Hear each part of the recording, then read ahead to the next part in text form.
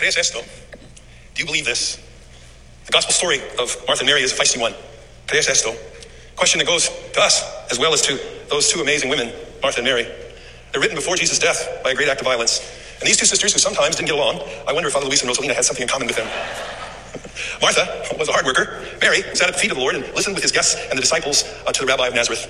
Martha cooked, fed them, cleaned up for those who wanted to hear, broke down the doors to get in. Jesus traveled in some of the highest circles as a healer, cast her out of demons and a teacher, and Mary listened to him with the other disciples. Lazarus, their brother, gets unexpectedly ill, and they call for Jesus to come, and he's late. Father Luis had amazing time management skills. Unlike him, I don't have it, and late is what I often find myself in, and they're traumatized when he arrives. A wound to the soul, not just harmed, but traumatized. Jesus arrived, and Martha's fighting mad and heads down the road to say her piece, even before Jesus arrives on the scene. I'm crafting this in my own brain, but I like the way it turns out.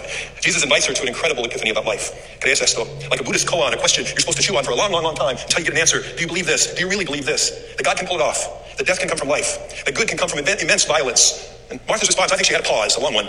Finally she says, I have come to believe, little by little by little, that there are some things in life that really count. That the universe is friendly, as Einstein liked to say. And that you are its mirror, the Messiah, the child of the one to come.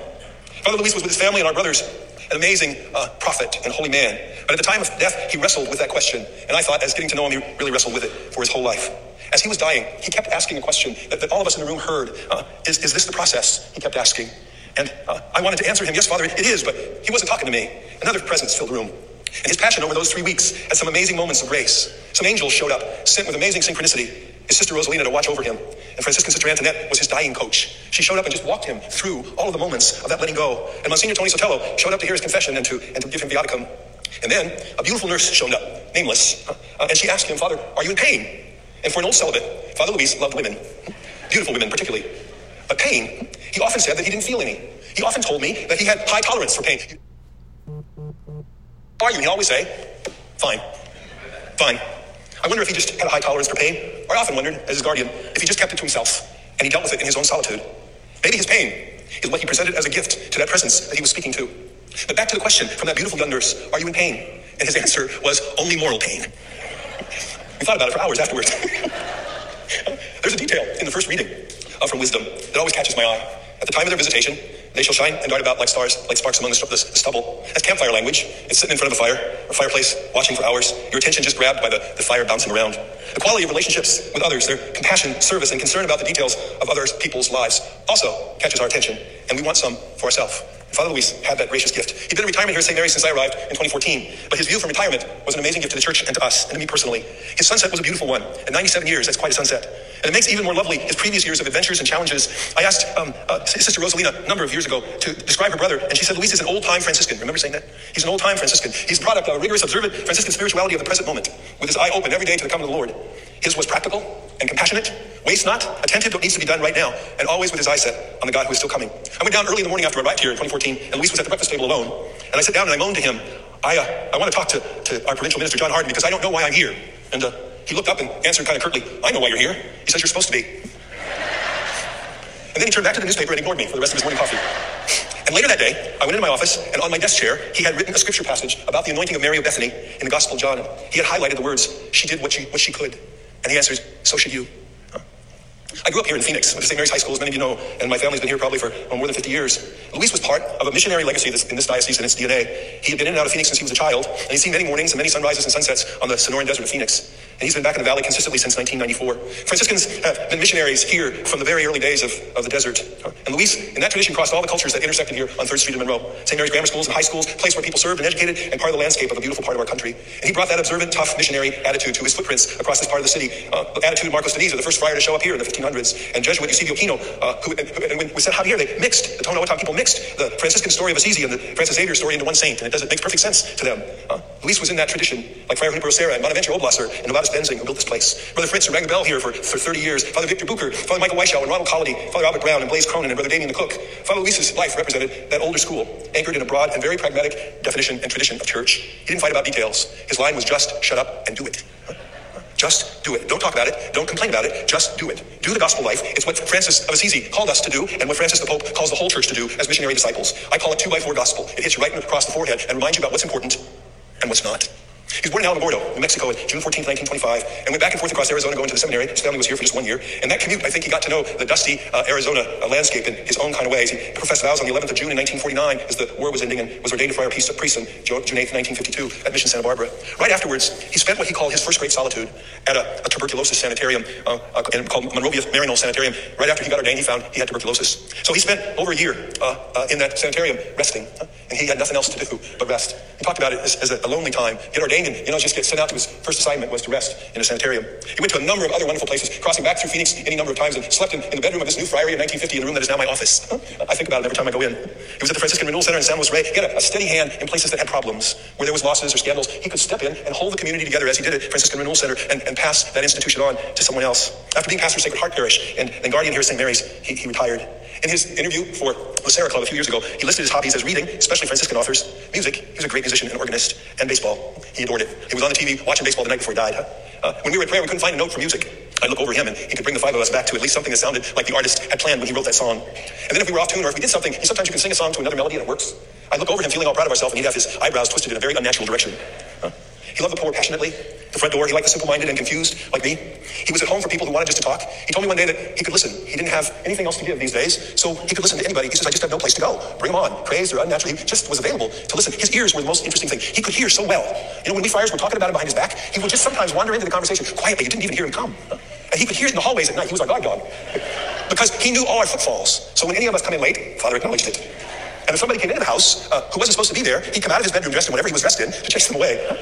One of the things he always heard, he was a listener. And that skill both physically, the nurse reminded us right after he died, we were standing over his body and whispering to one another. And before he died, you remember, every time he heard us whispering across the room, he'd raise his hand like this. He was so angry and point out his ears and say, talk louder, talk louder. He didn't want to miss out on anything, especially stuff that had to do with his own body and his own choices. Nobody was going to make those choices for him. And that's the way he died, consciously and available to the people around us, but attentive to what was real and what was beautiful and what was good. Book of Revelations, Apocalypse, is the last book of the Bible. And John sees a beautiful vision in the middle of a crazed Roman world, a new heaven and a new earth, and God dwelling in the middle, a great tragedy, even like COVID-19. This was Luis's second great solitude. Because at the beginning of it, he had a nasty fall out here in front of the basilica and broke his head open and knocked his shoulder out, and we began to see we couldn't compete with his falls. So we arranged to have him move to an assisted living facility at Morning Star, and he didn't want to go. He didn't. He was an old-fashioned friar, and he just wanted to wear his habit in the morning and say his mass and read the office of the friars and answer the door. So I wanted, but we couldn't give it to him. We couldn't. And so he took matters into his own hands, and he'd come over 3 days a week. At the beginning, he was never home for meals because he always came back here. He had his own transportation. And he'd come back in 2 or 3 times a week and hear confessions. Again, his hearing was what he could give to the church. And the day before his last fall, Friday, he did 3 hours of confessions right here in the back of the church. He loved hearing people's confessions, and he was a good spiritual director and a good friend.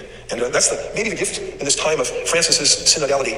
Maybe that's the gift he gives to the church as he leaves us, is that gift of listening. And that invitation now, in a time of great crisis and division in our church and our country, to just listen to each other, to make it a point, to turn our ear and attend to what others are saying about them, about their lives and their hearts, about what's important and what's not, and that the margins get the particular attention of the God of Israel and the particular attention of the followers of St. Francis. Have you ever noticed at the death of a loved one, their birthday changes?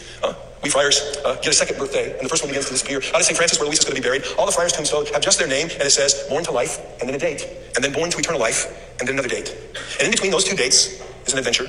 And Luis lived it, and offered it here for us, born to eternal life, even in that wrestling match with Sister Death that I think he almost won. He was wrestling with Sister Antoinette, got there. She said, this man's wrestling with death. He won't go. He was 97, but he wanted to live to 102. Was that like his mother? He truly wanted to live longer and wasn't going out gently into the good night. He wrestled and wrestled and wrestled, and he died consciously, step by step. I'd like to end with Father Luis in an old book many of you have probably read. It's called Willa Cather's 1927 Death Comes to the Archbishop. Remember that wonderful book? Most of us had to read it in high school literature classes. And it's based in New Mexico, where Luis came from. I kept thinking about it that day he died. About the scene at the very last paragraph of the book, when the old archbishop with his friends gather around is dying. What is it, Father?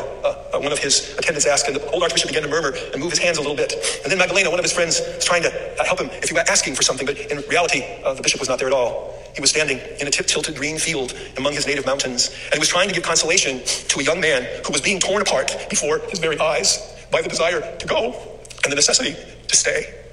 Isn't it true, my friends, that we're all stuck between those 2 places? The desire to go and the necessity to stay. Revelations notes that the Alpha and the Omega, the beginning and the end, is a very precious spot in our stories. And Luis was attentive to both of them. He was a listener to the end, and nothing else mattered more to him than hearing. The nurses said, keep talking to him after he died, because his listening has not gone away.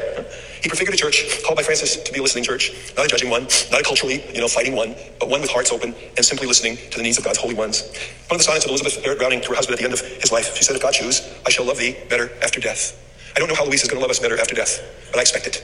I expect signs of his presence and his love for this place and the friars of the Southwest. His family, I expect those signs to appear in many places and invite you to be attentive to them as well. He will say goodbye and he will bless us one more time because God is there among seekers and friends of the Most High, and we live in the certainty that love is stronger than death. The souls of the just, said old Goliath, are in the hands of God. They are at peace. No torment shall touch them because grace and mercy are with his holy ones, and his care is with his elect.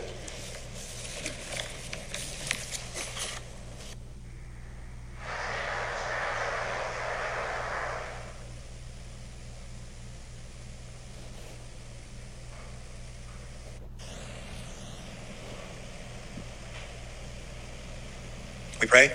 Glory to your praise. Lord God, we give you thanks and praise, for you created the earth and the heavens and set the stars in their place. In baptism, you are indeed holy, O Lord, and all you have created rightly gives you praise. For through your Son, our Lord Jesus Christ, by the power and working of the Holy Spirit, you look not on our sins, but on the faith of your church, and graciously grant her peace and unity in accordance with your will, who live and reign forever and ever.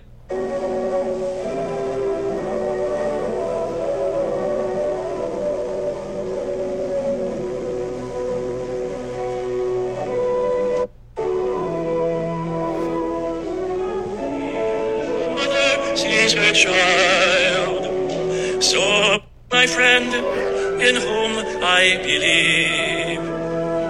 Go now in peace, for you will be well escorted on your way.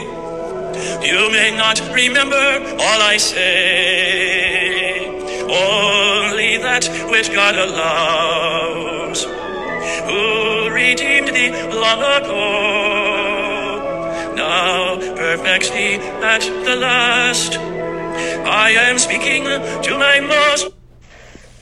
First of all, thank you so much for coming. There is much to tell about my brother, Father Luis. I'll just tell you a few little things that have to do with family. My brother was very much a family man. Wherever there was a ceremony that had to be attended to, he was there. We had reunions in Mescalero, and we'd always have a huge, huge place for him to say the Mass. So he was always with family. He was with family, whether he knew immediate family or family that he had gotten to know in the different places that he has been. My brother and I, and my mother, we went to Europe for his 25th anniversary, and it was an experience, I can tell you. He was not too sure about how to load suitcases on buses and things like that. But one of his favorite things was his being able to say Mass in Assisi. And my mother, of course, was very, very pleased that he was able to have the Mass in his regular place in Assisi. He went to my 50th anniversary in the Immaculate Heart community. For my 50th anniversary, he attended that. And one of the things about my brother that sometimes I would like for him to go, we would like to go to a show or something like that. And I would get very upset because he never wanted to do those things. And I had another priest friend, Father Fitzpatrick, who said to me one time, Rosalina, your brother is not a Baldonado. He's a Franciscan. And this is really true. My brother has always been a Franciscan. And so these are some of the things that I remember about him. He was very giving, and especially for those of you who are here, because so many of you would bring food to him, his favorite enchiladas and things like that. So for that, I am very grateful to all of you, and thank you, because you took very, very good care of him. He had a very wonderful sense of humor. And I'd like for you to hear my niece, some of the things that we experienced while he was in the hospital.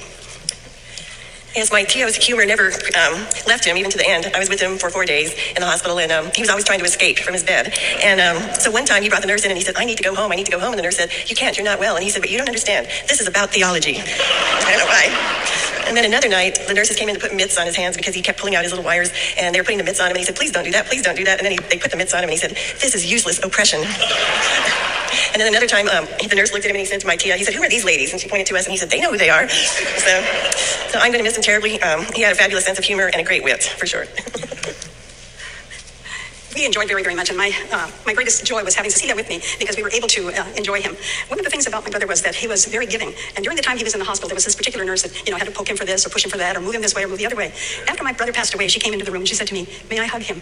And she took him and hugged him, and I thought to myself, you were the one that kept poking him, And she was just very, very grateful for him. And so I think that this is the thing that I will remember my brother for. He and I never had it all exactly right. My brother was very, very much in charge. I think all of you know that. And Rosalina was also always in charge. So there's one time that, I took a wheelchair to him because I was concerned that he had the one that he had to push. And so I took it to him, and he was just very upset with me. I didn't tell you to bring that chair, he said. And this is the way he always was. He wanted to be the one to make the final decisions. And I tell you that this was what he did at the very end. Sister Antoinette, who's a Franciscan, was with me also. And we noticed that his breathing was very, very hard. And so we went up to him, and Antoinette said to him, are you sure you want to keep these on? And he looked at her and looked at me and said, no.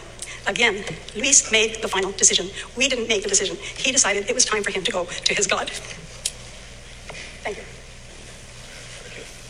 And just before we go into our commendation of the soul, our brother Luis, on behalf of Father David, our provincial, the friars of Santa Barbara, I want to thank you, the family, first, the staff here at St. Mary's, our brothers who share the life with him, our brother priest, our parishioners, and all of you who knew Father Luis. Thank you. Thank you for being here. In a very special way, thank you, Bishop Thomas and Eduardo, for being with us. Your presence is appreciated, and we thank you for being here with us. Thank you.